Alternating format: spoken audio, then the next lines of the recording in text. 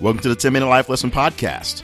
I'm Jay Cleveland Payne. When this timer hits 9 minutes and 55 seconds in this recording, you'll have a fully developed life lesson that you can take with you and begin immediately implementing.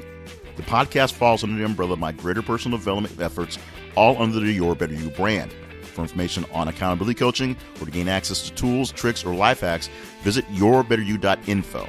Thank you for joining me on the journey today. Now, here is this week's life lesson. We are definitely living in interesting times. Right now, as I record this, we are actually 8 weeks into the coronavirus COVID-19 lockdown here in the United States. It's been much longer in some places around the world. So this is a time where things are not working as normal. In fact, a lot of these podcasts are being shuffled in and out of order and seemingly out of time to fill the gaps that we've had. But right now, as I record this is a time where a lot of people are worried. They're upset. And because commerce has effectively stopped, because the world has effectively stopped, a lot of people are trying to figure out how to survive economically. This is a topic that actually is a big one. It's more evergreen than you would think, because most people, regardless of what sort of traumatic situations going on worldwide is going on, are essentially 2 paychecks away from sheer poverty and devastation in their lives. That's sort of an over and used analogy, but it's true. Whenever you think about someone who is on the brink of not making it financially, basically they are about 2 paychecks away from missing it. The first paycheck, they may have some savings to keep up with it. The second paycheck, they don't. Most people don't have a 6 months plan to deal with the cold winter of bad economics, let alone some long standing inheritance they can pull from that they're just basically living off of the interest right now. Most people are doing the best they can day by day by day, and they find they can't do the extras. They can't take vacations. They can't buy things for their kids, for education. They can't put up the money to fund that grand idea for a new business they want to do because they don't have the extra cash. And as a sense, the extra time that you'd have if you had extra cash and not had to work so much. What I have are 5 different tips to help you live more economically in your life. And this is going to help you out however the need, what your burden is for economics. Or if you don't have economic burden, this will help you get on track and stay on track just in case things turn down. These are not the be all end all of all things to save you money wise. These are 5 simple things that are pretty standard. And one of those things that, yeah, I know that we don't necessarily do, even though we know we should. Let's start off with one of the big ones, which is food. And that just means simply you need to do more eating at home, more cooking food, taking the ingredients that are very, very cheap and turning them into very, very cheap meals, as opposed to going to the store or going to the restaurant, should say, and having them take their ingredients, which are very, very cheap, turn into meals which are not so healthy and overpriced, and sit in your refrigerator in styrofoam bins for days at a time. If every American would just essentially halfway fill the refrigerator with food that they were cooking on a regular basis, we'd be doing much better. You're not wasting the food, number 1. You're not wasting materials going out, number 2. And if you reduce your outcome of eating out by basically just 20%, the restaurants aren't going to go out of business. They won't. They may lose a little money if the world went 20%. And right now, as the world is around 20% total, there's a lot of people losing money. But if you on a regular basis live to eat cheaply and actually eat better at home, you'll be fine. Your accounting will be awesome. And of course, you'll spend more time with the family in preparing and in just sitting down for meals. Exercise is a iffy one because the first thing to say is don't get a gym membership. But if you go to the gym, your gym membership is a useful transaction. It's a great investment if you use it and if your gym's not overpriced. So if your gym is extremely expensive and you don't use all the pieces, maybe you should go to a cheaper gym that just has the basics there, because essentially you are renting the space to have the people hold on to your stuff so you can work on it when you want to, when it's not too hot, not too cold. It's the perfect temperature. Otherwise, the outside is perfect. The getting home gym equipment is perfect, assuming it's not too expensive and you use it. And of course, there are plenty of videos and on-demand apps work that way as well. Transportation is something that's a little bit iffy. You have to get to and from places to do things. So if public transportation works for you, then public transportation is probably the best bet to go. But it has to be on a convenience that works for you. Otherwise, get a car. Buy a car. Have the car of your dreams. Just make sure that your dreams don't outdo your bank account. Don't try to be flashy and get something that's overpriced. And also don't be extra cheap and get something that's underperforms. Get a nice car that gets you back and forth, and just try not to try to keep up with the Joneses in the race to have the better vehicle, even if your kids are complaining that your car is a little older than it is. Regular maintenance, it's much, much cheaper than buying a new car. And if you are one that has issues with transportation and don't need a full car all the time, or needs to share the car, Uber and Lyft and things like that are a great deal to work on, but you also have to keep an eye on the timings you're doing that because of surge pricing and for different events.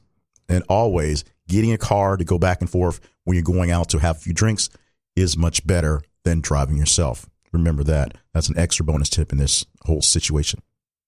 Shopping in general is something that is also a little iffy, because if you can afford to buy cheap things in bulk, that's great. Some people actually can't afford to buy cheap things in bulk because it's a higher price for more stuff, and it's more stuff that you've got to store someplace. That's one of the things that is sort of the joke of buying stuff in bulk, and also the curse of buying stuff in bulk is people who don't have a lot of space can't really afford to use up that space by hoarding a month's worth of toilet paper. Although in the current situation, that's what people are doing somehow, and no one really understands it. But it is what it is. It's what we're living through, and it's not the right thing to do. So while many people have lots of supplies stuffed into various places in their homes right now, at some point in time, that's going to become not so great and back to normal. Remember, buying in bulk isn't always the godsend. Also, don't buy extra stuff you don't need. Shopping for things you just don't need, extra clothes, extra electronics, extra toys. Make sure that what you're buying is needed. It's good. It's something you're going to use. And once again, not chasing the Joneses because they've got a brand new TV. You've got to get a brand new super duper TV to keep up with them. Don't be enthused by the big, large boxes people put out on their stoop. So you think you know what they're doing, and you have to do the same thing. They're not actually inside your house. You're not actually inside their house. So don't worry about what's going on those levels. And finally, we go to entertainment. And entertainment has basically two levels: things to keep you engaged and things to keep you from going crazy. Entertainment for many people is a relaxation tool. It truly is a way of therapy. And therapy is a whole nother issue on its own, but it's what people do to relax. It's if going to get your nails done is something that you do as therapeutic for you, then that's fine. Do that. Take care of that. But going to get your nails done is something that you're doing to show off to people, and nobody really sees your nails, and you're not going to any place that's important, then you might not want to go and get that full mani-pedi this month. You might want to do more walking around in nature as opposed to sitting around in clubs and movies, because nature costs a whole lot less than clubs and movies. And there's nothing wrong with enjoying a nice popcorn flick or going out to party every so often and hitting the bars and maybe even getting a little bit overindulging every so often. But remember, all those things cost something. If your goal is to manage your money and live a bit more economically to get through bad times or to prepare yourself for upcoming times or just to save a little extra for something that's coming, you have to keep that in mind. So find more things that are just as easy to do that don't have to spend a lot of money. I'm sure there are plenty of parks, plenty of walking spaces where you are. Yes, some people don't have those walking spaces. I know right where I live, sidewalks and places for people to ride bikes is a big issue in my neighborhood because the streets weren't made like that. But somewhere out there, if you're going to drive to a movie theater, you're going to drive to the mall, you're going to drive to a club, you can drive to a park that's in the same vicinity and use that park that I'm sure your taxpayers are working to maintain so that you can be out there. Libraries are also great for entertainment because they're public as well. Look for things that are publicly funded and public to do that may be cheaper on your entertainment bills. 5 things to help you live more economically, whether you're going through a struggle or whether you're just trying to save a bit for something big. They're not the be all end all, but these 5 things will definitely help you in that fight to bring down your bills effectively.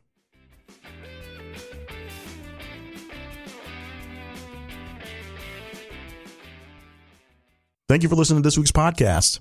For those of you who went through the journey with me for the last year and a half or so, you would have known that things like this were things that I was actively doing for myself and my family because we needed to live a lot more economically.